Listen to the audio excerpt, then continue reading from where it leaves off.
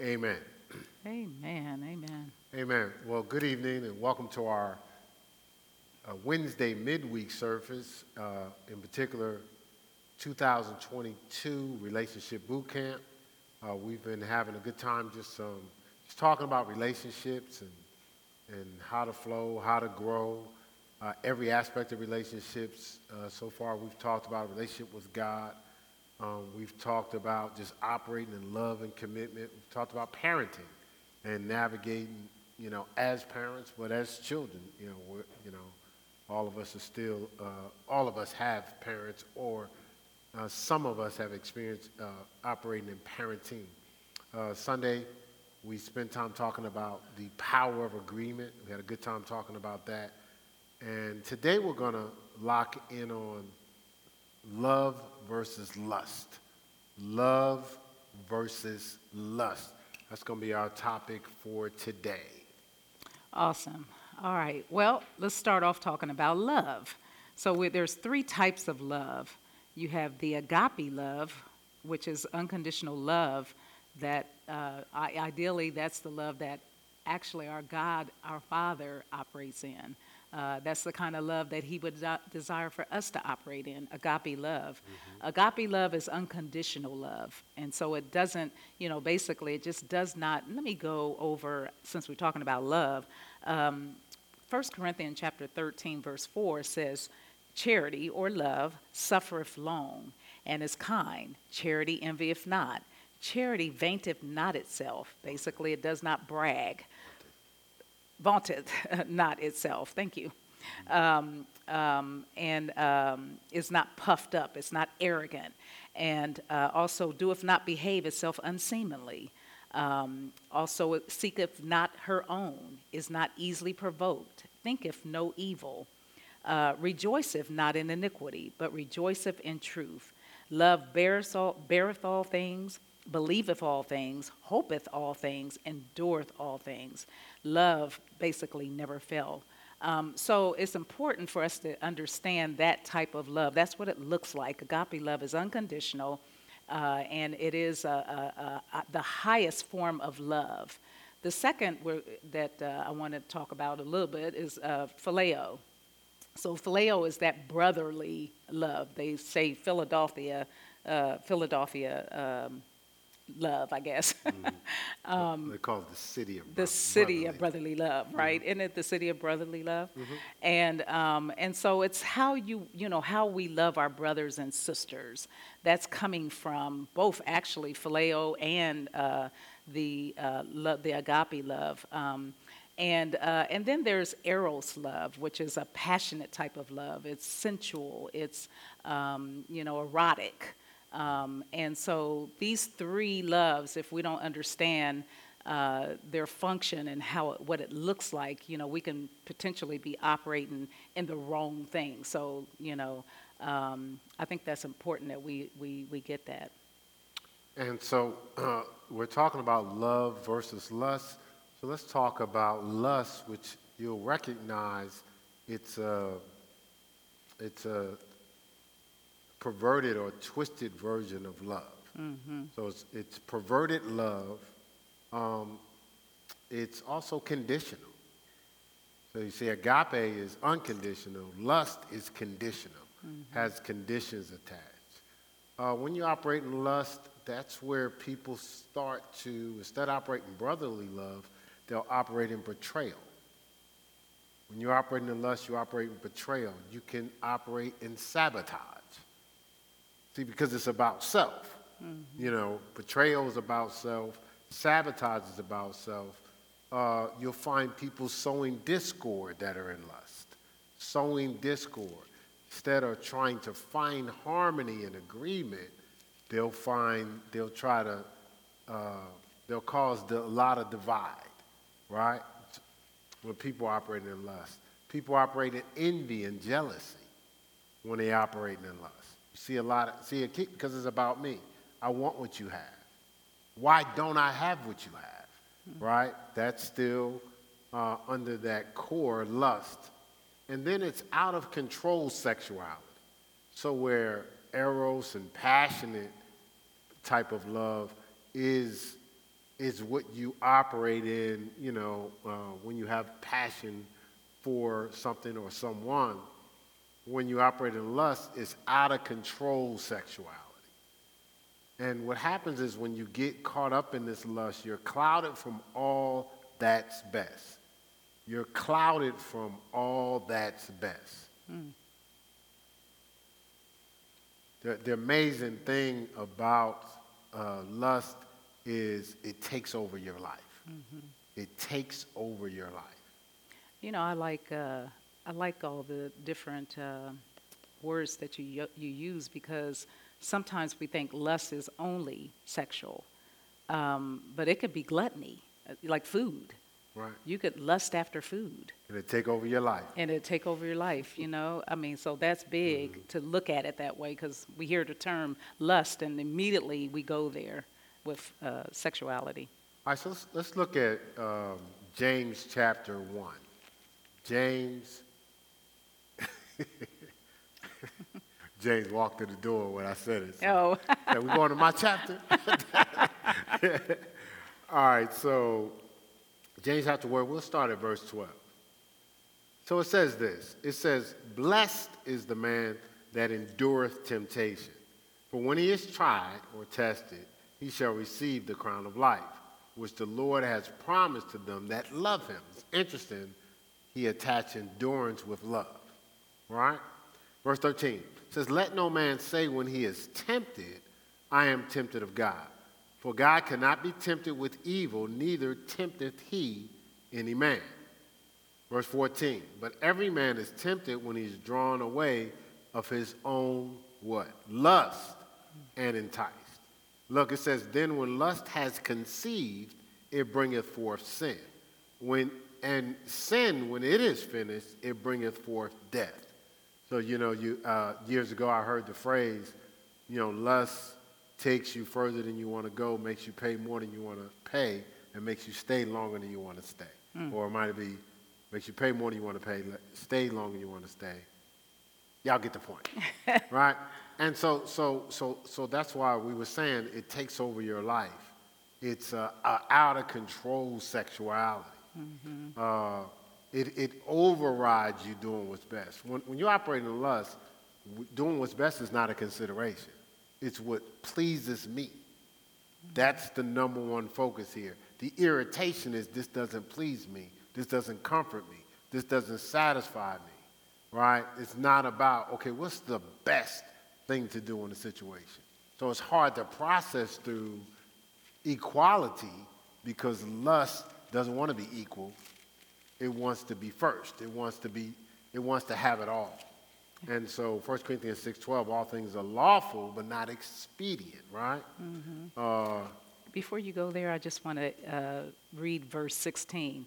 "Do not err, my beloved brethren." Basically saying, do not be deceived, my beloved children or brethren. So I thought that was on the 16th verse is warning us to not be deceived. Don't let lust put you in a position to err or to be clouded, or to taint your view. 1 Corinthians 6:12 says, "All things are lawful unto me, but all things are not expedient." That word means all things are not best, right? All things are lawful for me, but I will not be brought under the power of any. That's the second part of that statement is saying, so when I do what's best, I'm going to stay in a position of love. If something has power over me, I've just crossed over into lust, right? And so that's what's important. Me and my wife, we were talking through this. Well, I'll get to that in a second. Solid relationships, such as marriage or any committed relationships, should be selfless about love, not selfish about lust. So solid relationships should be selfless, all about love, not selfish about lust. When we do premarital courtship, we challenge those that involve themselves or commit to friendship before romance. So courting should be about friendship, before romance. A lot of times people go in and they get caught up in the fumes of the intoxicating infatuation, and immediately this is my opportunity to be romance. And what happens is if you do romance first, that's gonna feed your flesh. You're not in a covenant. So you're gonna get caught up in the red flags you can't even see because, oh, I love hearing your voice.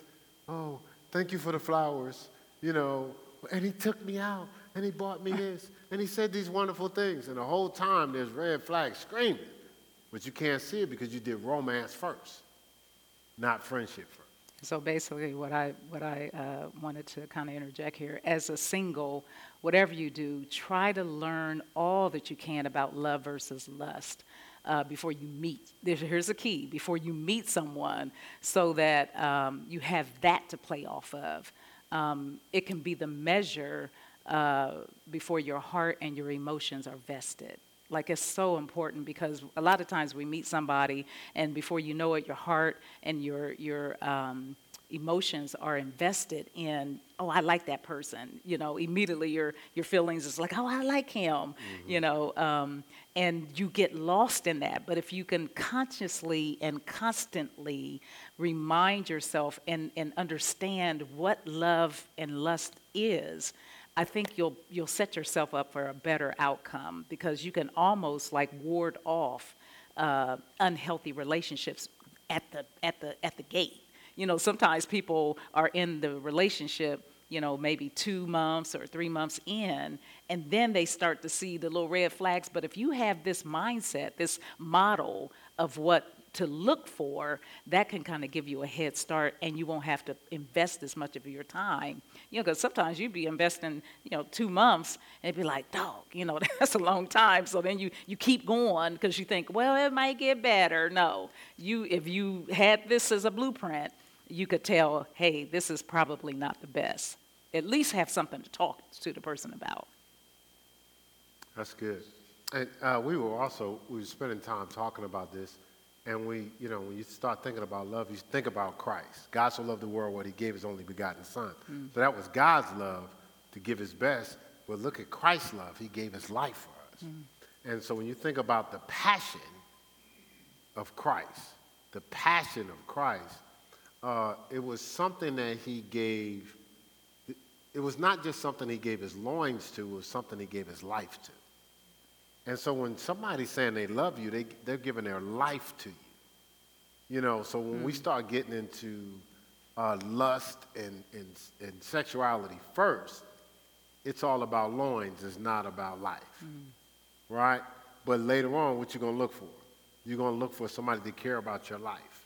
You're going to look for somebody to give you of their life. And so you might want to get that guarantee on the front end, right? That makes sense. That's good. All right, let's go to Proverbs 5. Proverbs 5. I'm going to read 15 through 19, but I'm going to read it out of the Amplified. Proverbs 5, 15 through 19. It says, drink water from your own cistern. It says, of a pure marriage relationship. This is talking about people that are in covenant. It says, and fresh water from your own well, right? So it's basically saying, drink from your own covenant, right? It says, should your springs or children be dispersed as streams of water in the streets? So it says, if you don't drink from your own covenant, you'll find your kids all over the place, right? It says, confine yourself to your own wife. Let your children be yours alone and not the children of strangers with you. It says, let your fountain wife be blessed with the rewards of fidelity and rejoice in the wife of your youth. Let her be as a loving hind and as a graceful doe. It says, let her breast refresh and satisfy you all at all times. That's what it says. That's what it says. I'm reading what it said. It's the Bible. I didn't make that up. It says, always be exhilarated and delight in her love. And you was talking about that earlier. Well, Remember? what? When you said just delighting in her love. Oh Remember? yeah, what I was saying, and I probably have it somewhere else. Yep, I said to delight in her love, to be happy, to receive from her, and to experience it. So basically, it looks like you're happy, you're receiving her love, you're experiencing her love. It's not lust. It's literally like you are spending time, like receiving, hopefully, like her heart. If you think about it, the Yeah, scripture her says, whole. her Yeah. whole heart. Like the scripture says in Proverbs that he safely trusteth his wife.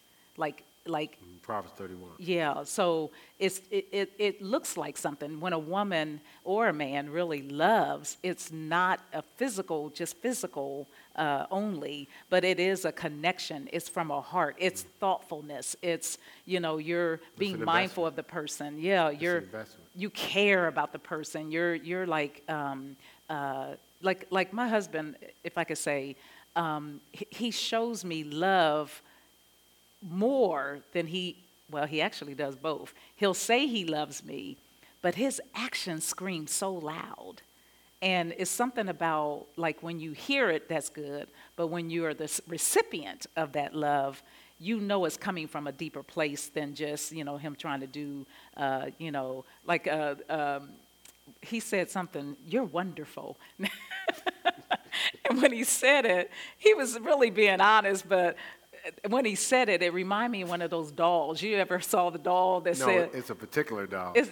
how does the doll work? You pull it and I then don't it know would if say, you pull a string or you push the button. It says, "Oh, that's okay, honey. You could do that. Do you want me to do that again? You're wonderful. You're adorable. Oh, it's okay that you forgot. It's not a problem. We'll work that out anyway. So no matter what the wife did, you pull a thing, and it's something positive communicated. yeah. So, but the woman, she can pick, men or women can pick up how love is expressed and how you receive it and what it feels like when someone really is from the heart sharing how they feel. Well, let me add to that. So the Bible says a man finds a wife. When he finds a wife, he finds a good thing and obtains favor of the Lord. But in all honesty, just because you walk down the aisle, you're marrying a person that's labeled as your wife, but you don't necessarily you may have not have discovered the whole wife yet. You got to dig deeper. You got to dig deep into that woman to discover the wife. And so, I could say the same thing about love. Sometimes the love fades because, okay, so you have a level of love or connection when you first meet. As you dig deeper, you discover why God brought you together. As you dig deeper, you discover your purpose together. As you dig deeper, you keep finding things that you appreciate. But when you get caught up, let's say you meet somebody and you go, got them now. And then now they're an accessory. So you stop digging. Well, if you stop digging, you ain't going to find nothing. Because what's on the surface is going to get old, right? Mm-hmm. You keep digging to always in your relationships, it could be male or female, you keep digging and you'll always find something to love. When you're not committed to dig, that's when it gets old, right? Because now you start taking each other for granted. So remember this, love connects. When we operate in love, it connects. It's selfless. But lust disconnects because it's selfish. So when I operate in lust, I'm starting the process of creating a disconnection without even realizing. Even though I'm getting some pleasure out of it, every time I jump into lust, I'm creating more and more. I'm severing the relationship. So don't let lust divide and conquer your relationship. Don't let lust divide and conquer your relationship. And so what we want to do, we don't want to develop an appetite for worldly devices that are designed to assist you to go for yourself. So let me say that again. Don't develop an appetite for the world's devices that are designed to assist you to go for yourself. Your mate will no longer be needed. That is so crucial because there's so many different things that the world has to offer, if I could be transparent. I knew you was going to do that. What? Nah, I wouldn't bring You wouldn't bring that it. No, up? ma'am. Okay. Nope. All right. Well, we won't bring it up. I protected y'all from that one. Well, we didn't have any children here, so I was thinking it was safe, but you're right. But anyway, so yeah, so we really do need to be mindful that whatever we're doing, is it including the other person? We'll say it that way. Is it including the other person? That was good. Yep. Sweet Yeah. little audible you did right there. All right, so let's do Galatians 5. Let's go to Galatians 5. We're going to hit a few scriptures in Galatians 5 today, but we'll hit verse 17 for right now. Galatians 5, verse 17. It says this. It says, "For the flesh lusteth against the spirit, and the spirit against the flesh." It says, these are contrary the one to the other, so that ye cannot do the things that you would. So the flesh is lusting against the spirit, so we can't do the things that is best for us to do. It cripples us, it weakens us. So that's why it's dangerous to get caught up in lust and feed the flesh. We'll find ourselves helpless and not as motivated. Matthew 26:41 says the spirit is indeed weak. The spirit is indeed willing, but the flesh is weak. So you want to feed the willing, not the weak. And then Romans 13:14 tells us to make no provision for the flesh. So the flesh doesn't have a ready meal. You know what I'm saying? If you think about making provision for something, it has a meal available, right? You know, the flesh shows up and there's nothing in the cupboard, there's nothing in the refrigerator, there's nothing on the shelves. There's no meal available for the flesh. So that's why you don't have stuff and says, I'm going to resist it. You know, it's not even nowhere around. That way, the flesh doesn't have something it can draw on and gain an appetite for. Yeah, so I wanted to say Galatians 5:18, kind of starts off talking about, it's actually 5:19. It kind of talks about, it starts off talking about the lust of the flesh. But it says, now the works of the flesh are manifest, which are these: adultery, fornication, uncleanness, lasciviousness, which is basically sensuality.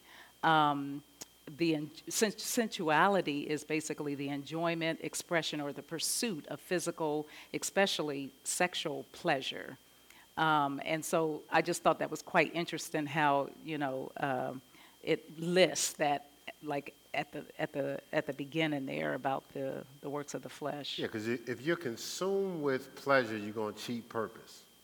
If you're consumed with pleasure, you're going to cheat purpose. Pleasure has a place in our life. Mm-hmm. It shouldn't have first place in our life, right?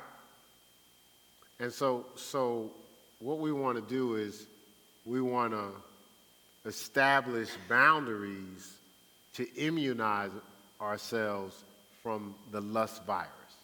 We want to establish boundaries to immunize ourselves from the lust virus. So if you think about it, the lust virus is always going around. Mm-hmm. When we inoculate ourselves or immunize ourselves through the word and being around things that feed the spirit, that protects us from actually operating or dealing with the flesh. Does that make sense? Mm-hmm. So similar to the scripture that says, make no provision for the flesh. Mm-hmm. Make no provision for the flesh, right? Mm-hmm. And so only a fool thinks they can control lust, whether you're married or single. Only a fool thinks they can control lust. And that's sometimes people mean well, they go, I'm just not going to do that, but they put themselves in an environment, all right? Only a fool thinks they can control lust. Mm. And so a lot of times when you see people and they go, man, I have a sex problem. They don't have a sex problem, they have a lust problem. Just like some people say I have an eating disorder. You have a lust disorder. I can't put those cigarettes down. It's a lust. The root is lust, right? And we gave the definition when we talked at the beginning, when we talked about the difference between love and lust. So I'm not going to get back into that. And so again, so you have this contrast. You have love versus lust. And for us to operate in healthy relationships, we want to operate in love. Period. Whether it's lust messes your jobs up. I know a person that was so caught up, they end up hitting a button at the job because they was about to type into something they shouldn't have. Changed their mind, but it was too late. And so you know how once you go in, they have access to you now. So all the pop-ups came, but all the computers were networked. So they just didn't come to his computer. They came to all the computers in the company. Right? All because what? He was overwhelmed. It took over his life. Right? And so you want to watch that. So the scripture says, there's a scripture in Hebrews 13, verse 4. It's an interesting scripture because people have kind of, I don't even like using this. I won't even get into people. I'll just say, the scripture talks about the marriage bed being undefiled. And so some have communicated that as no matter what you do in marriage, it's okay, because I'm married. So I could do whatever, right? Because the marriage bed is undefiled. That's not what the scripture is saying. What the scripture is saying is the marriage bed shouldn't be defiled with the lust of the flesh or perversions of the world. So you shouldn't bring worldly perversions into a marriage, right? Because remember, what do we say?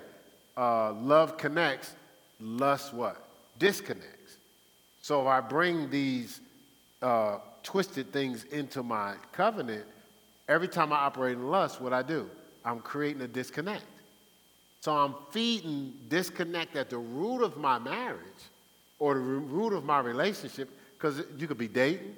You ever notice you get along fine till one person getting the lust and there's arguments? I don't get no amens there. Nobody gonna say amen. You don't want nobody to think it's you, right? All right.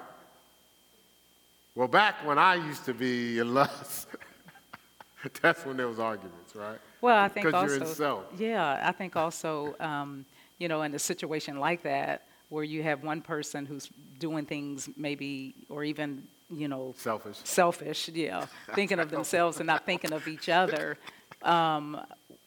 there's no agreement there. So, God intended the two to become one, and one of the things he uses is for the two to become one using that. And so if you got one person who is pulling from the world, to satisfy themselves, and the other person is pulling from God, that's not harmony. That's not agreement. And so let's bring it to all of our relationships, because we've been talking about all of our relationships. Mm-hmm. So it's the same thing. Let's say we're all on the same praise team. Some of us are pulling from God, but some of us are hanging out. Well, we're not going to be in the same harmony, are we? Mm-hmm. Right? Because somebody on the team gave the adversary access, right? Yeah. Where's my amens? Hallelujahs. Are you with me? All right. So you might see this, but I ain't gonna say your name. So I was in this major tournament, and so we went all the way to the tournament. So we shouldn't have been advancing. At least they thought. We didn't have the high-profile people. We went all the way to the championship. Get to the championship, and we lose, I don't know, we might have lost by like 2 or 4 points. But one person on the team, I'm like, you wasn't even there today. What's going on, man? What happened? It was almost like I said, well, I don't want to say the position, but you're our guy. What happened to the guy that we had through all the other games? And so when he talked to me later, he said, man, I apologize, man. I said, what? He said, man, I had some beers last night. Now, we're the team. It wasn't a Christian tournament, but everybody knew we were the Christians, especially because of me, right? And so he said, man, I had some beers. I said, okay, well, that explains. I said, you had your reward. So you wasn't going to perform in the game because you had your reward last night. So he had what would pleased him at the expense of us. You see what I'm saying? So a lot of times we don't realize when we decide to do what's pleasing to us in the vehicle of lust, it's at the expense of the team, at the expense of the ministry, at the expense of the family. Because what? It's all about us, right? Does that make sense? So that's good because so many things are affected. You're not getting any amens. Oh, amen, baby. You could at least say, I made a little sense. That don't make no sense to me, Pastor. Something. You made me think. You made me lose my train of thought. I'm sorry, I don't babe. even know I'm where I was sorry. going with what I was going to say. It's okay though. I'm sorry. I just picking up stuff. All right, so I love my family. All right, so do we have time?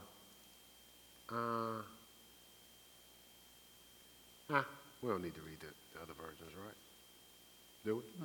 No. All right, so we can't practice perversion and expect purity in our covenants.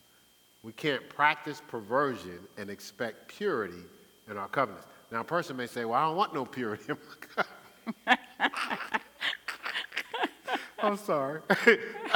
But some people might feel that way. No, but this is the reality. Think about it.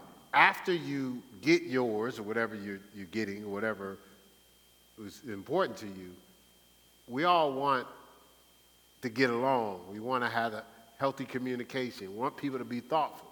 But you can't put a person in a stupor of lust and expect them to wake up out of that to be mindful of you. The more you get in the lust, the more people are clouded, the more they're going to be in a stupor, and the more they're going to be thoughtless. They're not going to be thoughtful. All right? So it just doesn't work out that way. That makes sense. Mm-hmm. Yes, sir. It makes plenty of sense. Thank you, baby. It's good to have somebody up here with me. I'm not alone. All right, so we can't demand intimate trash, but expect to live with a loving treasure. So we can't expect intimate trash.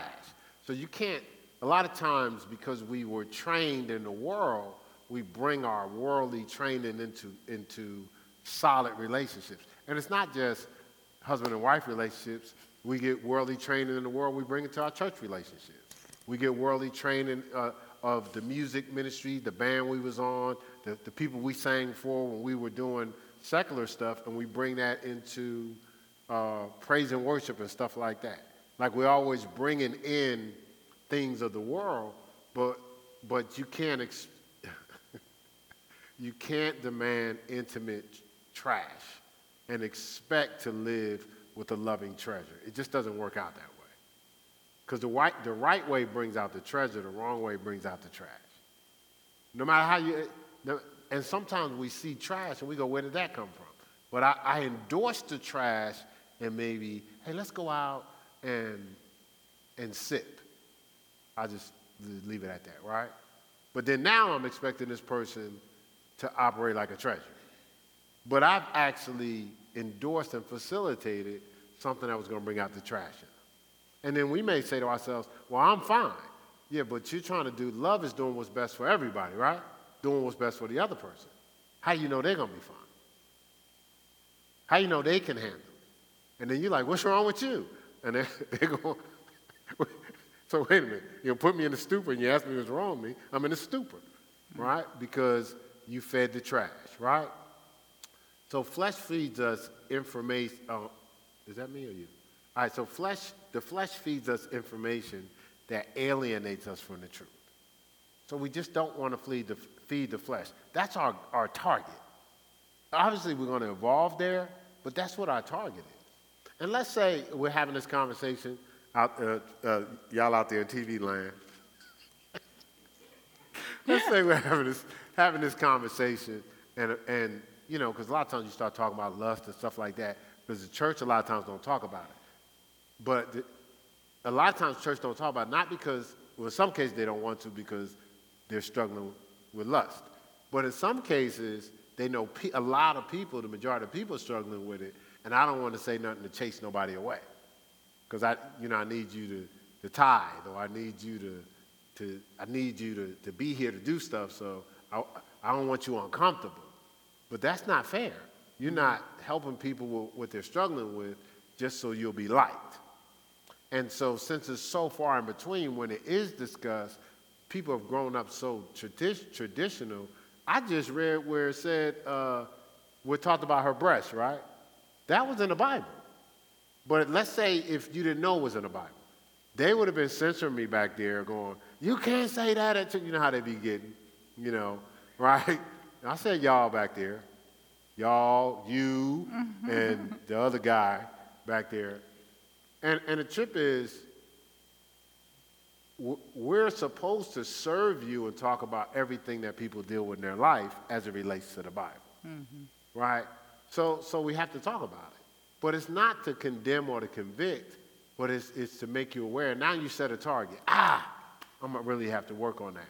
But just to beat yourself up, people come to church or not come to church based on if they fell into some type of lust. I'm not talking about they had intercourse with anybody. But just because they slipped and watched something or something got the best of them, it was like, it's over now. Well, no, it's not over. You just see where you at. It ain't over. You just see where you at. So it's telling you, I got to tighten up more. I thought I was cool, but I realized where I'm really at, so now I got to develop some other disciplines. You ever thought there? Yeah, no, I was going to say that's so good because people get squeamish when they come to church, and that we have to talk about that. But that is a hidden area. Hold on. Where you leaving? Don't leave. Come back here. I'm playing. Nobody's leaving. I just did that for. You got jokes today. I'm sorry. But what's not exposed can't be helped, and that's such a hidden area in everybody's life. It could be potentially a hidden area, and so the enemy wants nothing better than to skim over it, to not talk about it, to feel uncomfortable to talk about it. So people, because look, if the person who God wants to use to talk about it is uncomfortable, and the people are uncomfortable receiving it, that's a bad combination. Yep. So, but it is something that, we want the whole person. God desires the whole person, spirit, soul, and body. Our bodies is the temple of the Holy Spirit. And so we have to watch what we do with this body. Think about it. If God, Jesus, and the Holy Spirit lives in our temple, what are we exposing them to? Really, when we have those secret times, what are we exposing them to? Because you're taking them with you. Proverbs talks about God sees everything, the good and the evil. So he's just looking at us. And so the question we have to say to ourselves when we find ourselves in a bad pickle where our flesh is leading us is, do we want to take the Holy Spirit there? Do we want to take God, Jesus, there? Do we want them to participate by, because they're inside this body. And so, they're exposed to whatever we're exposed to. So we have to start thinking along those lines. I'm going to be honest with you. I think if we look at it that way, it'll be so much harder to go into sin. Because, okay, I'll say this. We had a situation, he prays like, oh Lord, what's she gonna say? We had a situation where I was ministering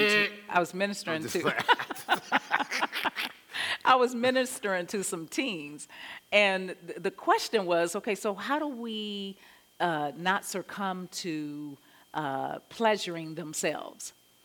Did I say that pretty good? No. Oh, Lord. They back there throwing stuff. So, and one of the only thought that I could come up with, just because the thing about it is, if you don't have any,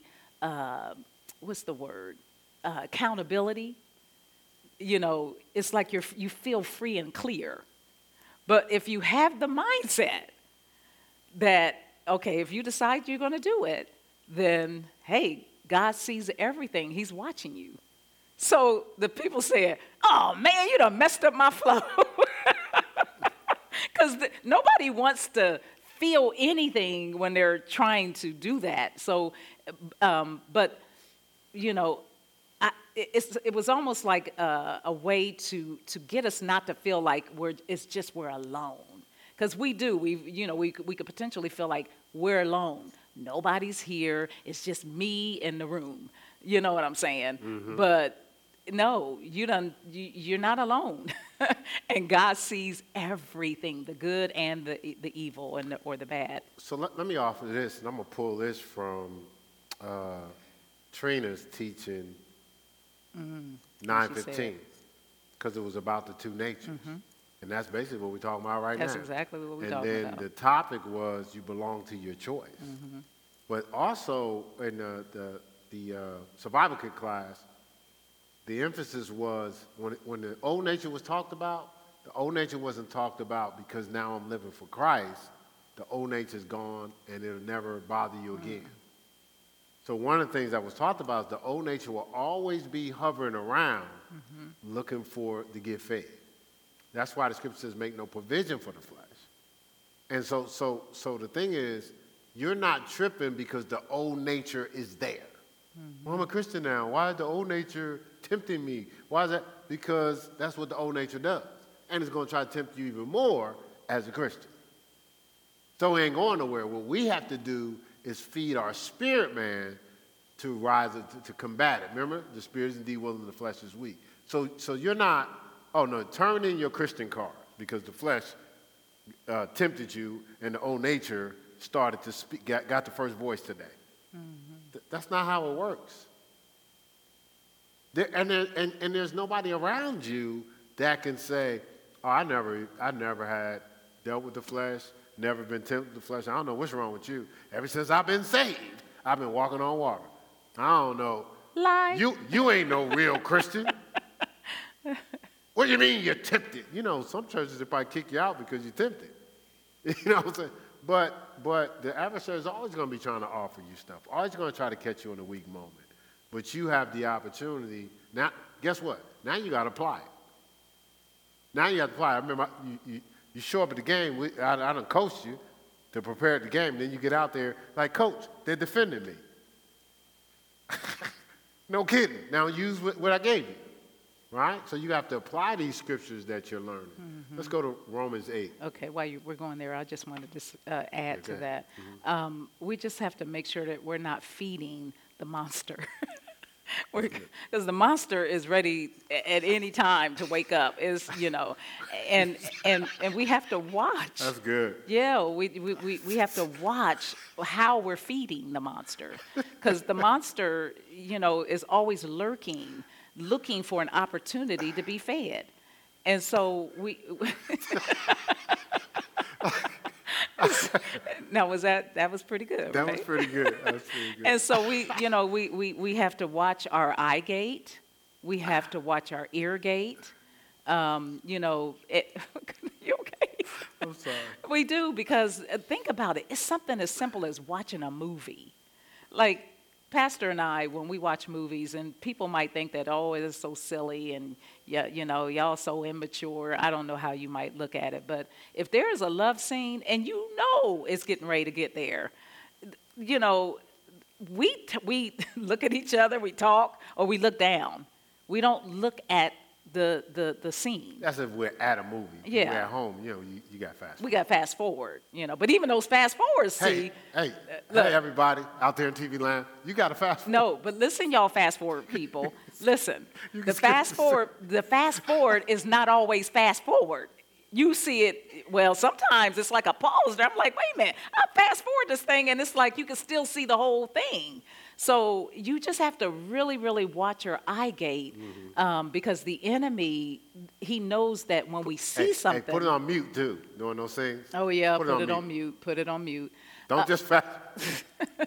Yes, that's another thing. I'm glad you said Me that. too. So what you hear, because even hearing a breathing or something, that, or you could even hear something. You got it. You got it. What? You hear the wrong thing. No, I have to say this because sometimes, you just have to be watchful what type of sound you're, and if that sound is actually causing you to be stimulated, you have to make sure, like for instance, people work out. Now, when you work out, it's a lot of, grunting and, and all, you know what I'm saying? There's just a lot of sound that could be interpreted as, no, it could be interpreted as sexual sound. I'm just saying. So you just have to watch what you get. Look, I got some nods here. Y'all know what I'm talking about. Yes. See, yes, it is. It sounds, and it's like, whoa, that sound like they get busy. So, All right, I need to bring a couple of y'all up on stage because I need to, no, I'm playing. yeah, so we just have to watch our eye gate, our ear gate, anything that the enemy can tempt us with, what he does, man. He's so cunning. He is so cunning. All right, let's get into Romans 8. Romans 8, we're going to start at verse 5. Romans 8, verse 5. It says, "For they that are after the flesh do mind, focus on, or is counseled by the things of the flesh. But they that are after the Spirit, the things of the Spirit, focus on, or are counseled by the things of the Spirit." It says, for to be carnally minded, the word carnality is fleshly. To be fleshly minded is death, but to be spiritually minded is life and peace. Right? Look, it says, for the carnal mind or the fleshly mind is enmity against God. For it is not, now this is what it means after the colon. It says, for it is not subject to the law of God, neither indeed can be. What it's saying is, when I'm in the flesh, I can't stay within the boundaries of protections of God's word. I'm not subject. I don't submit to those boundaries. I'm walking outside the lines all the time. Verse 8 says, so then they that are in the flesh cannot please God. See, so when we're in lust, we can't please God. When we're in love, we please God. Galatians 6, 7 through 9. Galatians 6, 7 through 9. So I can go ahead and read that. It says, be not deceived, God is not mocked, for whatsoever a man soweth, that shall he also reap. Verse 8, for he that soweth to his flesh shall of the flesh reap corruption or destruction. But he that soweth to the Spirit shall of the Spirit reap life everlasting. Verse 9, and let us not be weary in well-doing, for in due season we'll reap if we faint not, or if we tire not. So the key is, it says, shall reap of the flesh corruption. So we know when we're feeding the flesh, when we get caught into lust, we're bringing corruption in our life. And so sometimes we go, where is that coming from? Well, what are we sowing to? So it's amazing, like, you can't sow an orange seed and be surprised that you get oranges. But that's how we sometimes are operating in life. I can't believe all these oranges is here. You sowed orange seed. And so when you sow to the flesh, when corruption shows up, I can't believe this corruption is here. Because you're not, sometimes we were talking about something else earlier, how you can be, people can be callous or blinded to stuff. Sometimes we're blinded to the seeds we're sowing. And then when we get the harvest, it's like a surprise. Like we go, but I went to church all week. I did this, but did you sow to the flesh? If you sow to the flesh, so I talked about the word, I read the word, but I applied the things of the flesh. So I'm going to reap the harvest of the things of the flesh because that's what those are my actions. If my corresponding actions are lined up with the word, I'm going to reap of the Spirit. You see what I'm saying? But I can acknowledge God, talk about God, come to every church all the time, but if I'm sowing to the flesh, I'm going to still reap the corruption. Yeah. because that's what I'm applying, right? You get more of what you apply than what you just acknowledge and you heard about. Does that make sense? And when he's talking about reaping the corruption, it's really destruction. So, it's a payoff. There's a payoff for sowing to the flesh. And and this is something that's none of us are exempt from, even in marriage. You can bring a compromise or fleshly life into a covenant. Yeah. And then you think you're protected because you're in the covenant. But no, you're not. Or I'll read the scripture, 1 Corinthians 7:28. 1 Corinthians 7:28. So I'm not going to give you all of it, but Paul was like, hey, if you could just stay a virgin for the rest of your life, you good. But if you can't, go ahead and get married. Right? But then verse 28 says, but if thou marry, thou hast not sinned, and if a virgin marry, she has not sinned. Nevertheless, such shall have trouble in the flesh, but I spare you. So it's saying that so this whole flesh flow is a challenge. You get married doesn't relieve you of the challenge. That's so true. You still got to do your due diligence to make sure that flesh and that lust doesn't creep in, right? That's good because there's so many different things that the world offers that really pulls a couple apart, can potentially pull a couple apart. And so, like you brought up the one scripture when it talked about, the woman's, the man should be her whatever, he should be satisfied with her. And the thing about it though is the world offers, hey, look at this. Hey, check this out. And so now men are visually, and women, it's not just men, but men and women are visually moved by what they see. And so you could potentially be in a marriage and either one of them can be looking at whether it's, the television, the computer, whatever. And now that is what's stimulating the person when the husband and wife come together. So now it's tainted.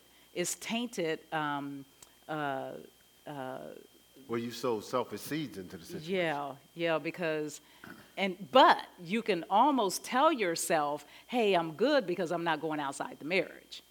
But in reality, the scripture says that when a man even thinketh, well, he looks on the person and lusts after him. Yeah, he's committed already adultery. He's already committed adultery. So see, it's more than just the physically going, because sometimes we say to ourselves, well, you know what, hey, I didn't actually go out, so hey, I'm good. But you did go out. But you did go out in your mind, in your eye gate. In the spirit, man. Yeah, and so that's important to get because there's so many things out there that is causing people to participate in computers, and y'all know what I mean.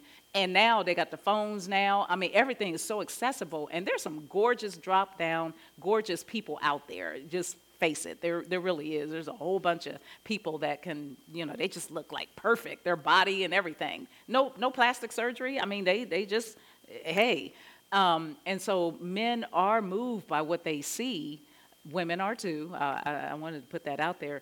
And so we have to make sure that that's not pulling us, and then we come together, and now, hey, the marriage bed is on fire, but it's not on fire because the two are enjoying one another from a pure state of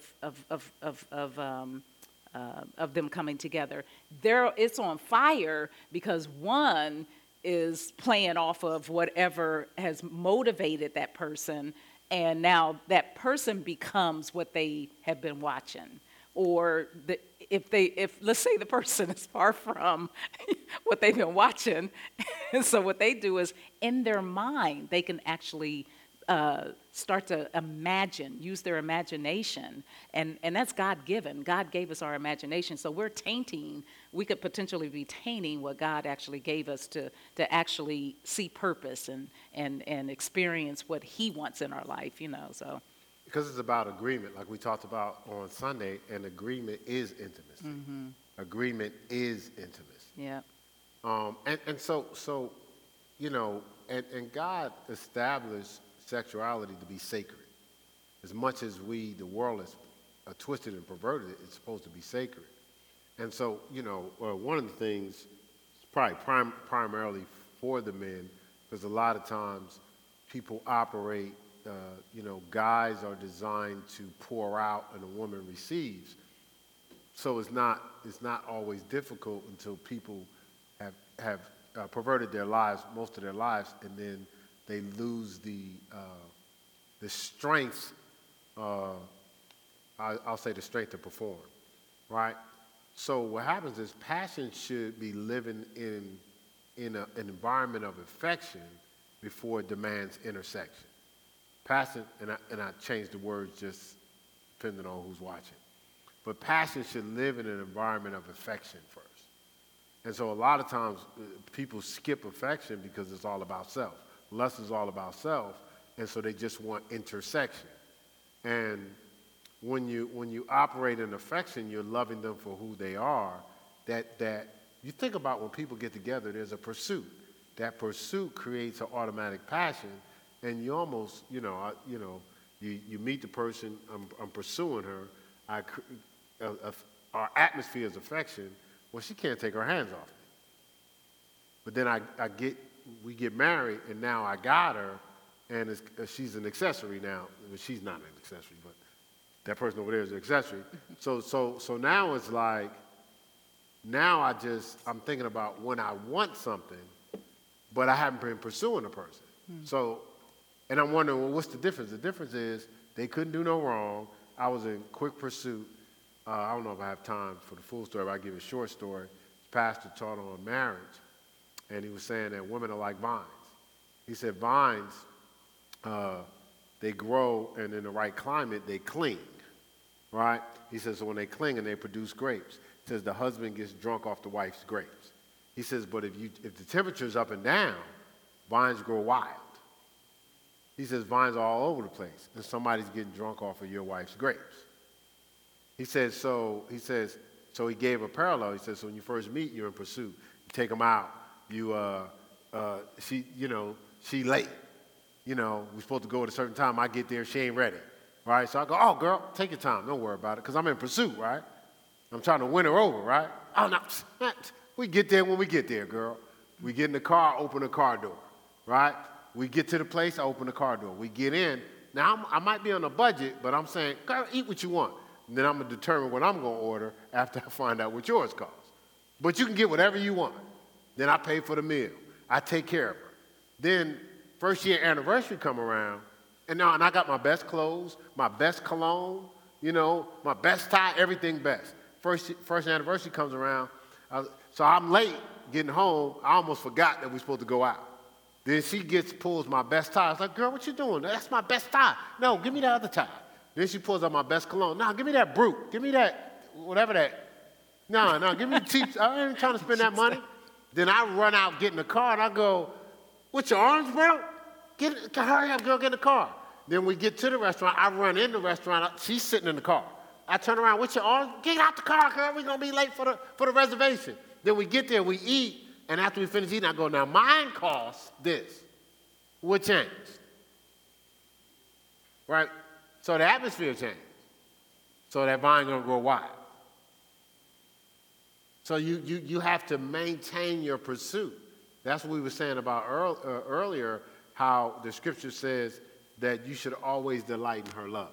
Mm-hmm. You can't change the pursuit. It can't just be habitual pursuit. Your heart got to be involved. Because we can do stuff by habit and not heart, right? You know that, right? That ain't changing no atmosphere. But if you attach your heart to it, that does change the atmosphere. I'm not going to even mention these right here. Yeah, well, let me just add to what you just said, and that'll be it. So basically, what I'm hearing you say is that you have to be mindful to put your best foot forward. You know, as like for affection, to show affection to, at least for a female, you know, being mindful of her, being sensitive to her needs, communicating. Women, it's an astronomical number, but women can talk, I don't know, 100,000 words in a day, whereas, you know, men Oh, might. that was back in the day. They moved it up I'm to the sure millions. it's probably. But actually having good conversation, not just, you know, one-liners or, you know, but open-ended questions, don't, because some people be like, you have a good day? That's yes or no, right? So, but really being mindful of her, you know, sensitive, asking her questions, talking. Women love communication. When you get a woman that she's always asking you, what you thinking? She's really trying to get inside you because you ain't saying nothing. You ain't saying nothing. So she's like wondering, what the heck is he over there thinking about? I know he thinking. He's sitting there with his look, I was going to say his head in his hand. And I looked over there and Tyro, look. Ty said, I'm thinking. He said, I'm He thinking. said he's thinking. You know, people have said that too. I'm thinking. Well, what you thinking about? Women want to know because why? We're wired that way. We just are. We're wired that way. So, you know, the goal is if you understand how a woman is wired, then you won't look at it. Yes. So you remember how I said when I'm processing stuff, I do like Oh, this? yeah. James just did like this. Oh, Lord. So we want we want conversation. We want to know, hey, and then we don't want this, you know, sometimes, well, I conversate with her, but guess what? It's on the fly.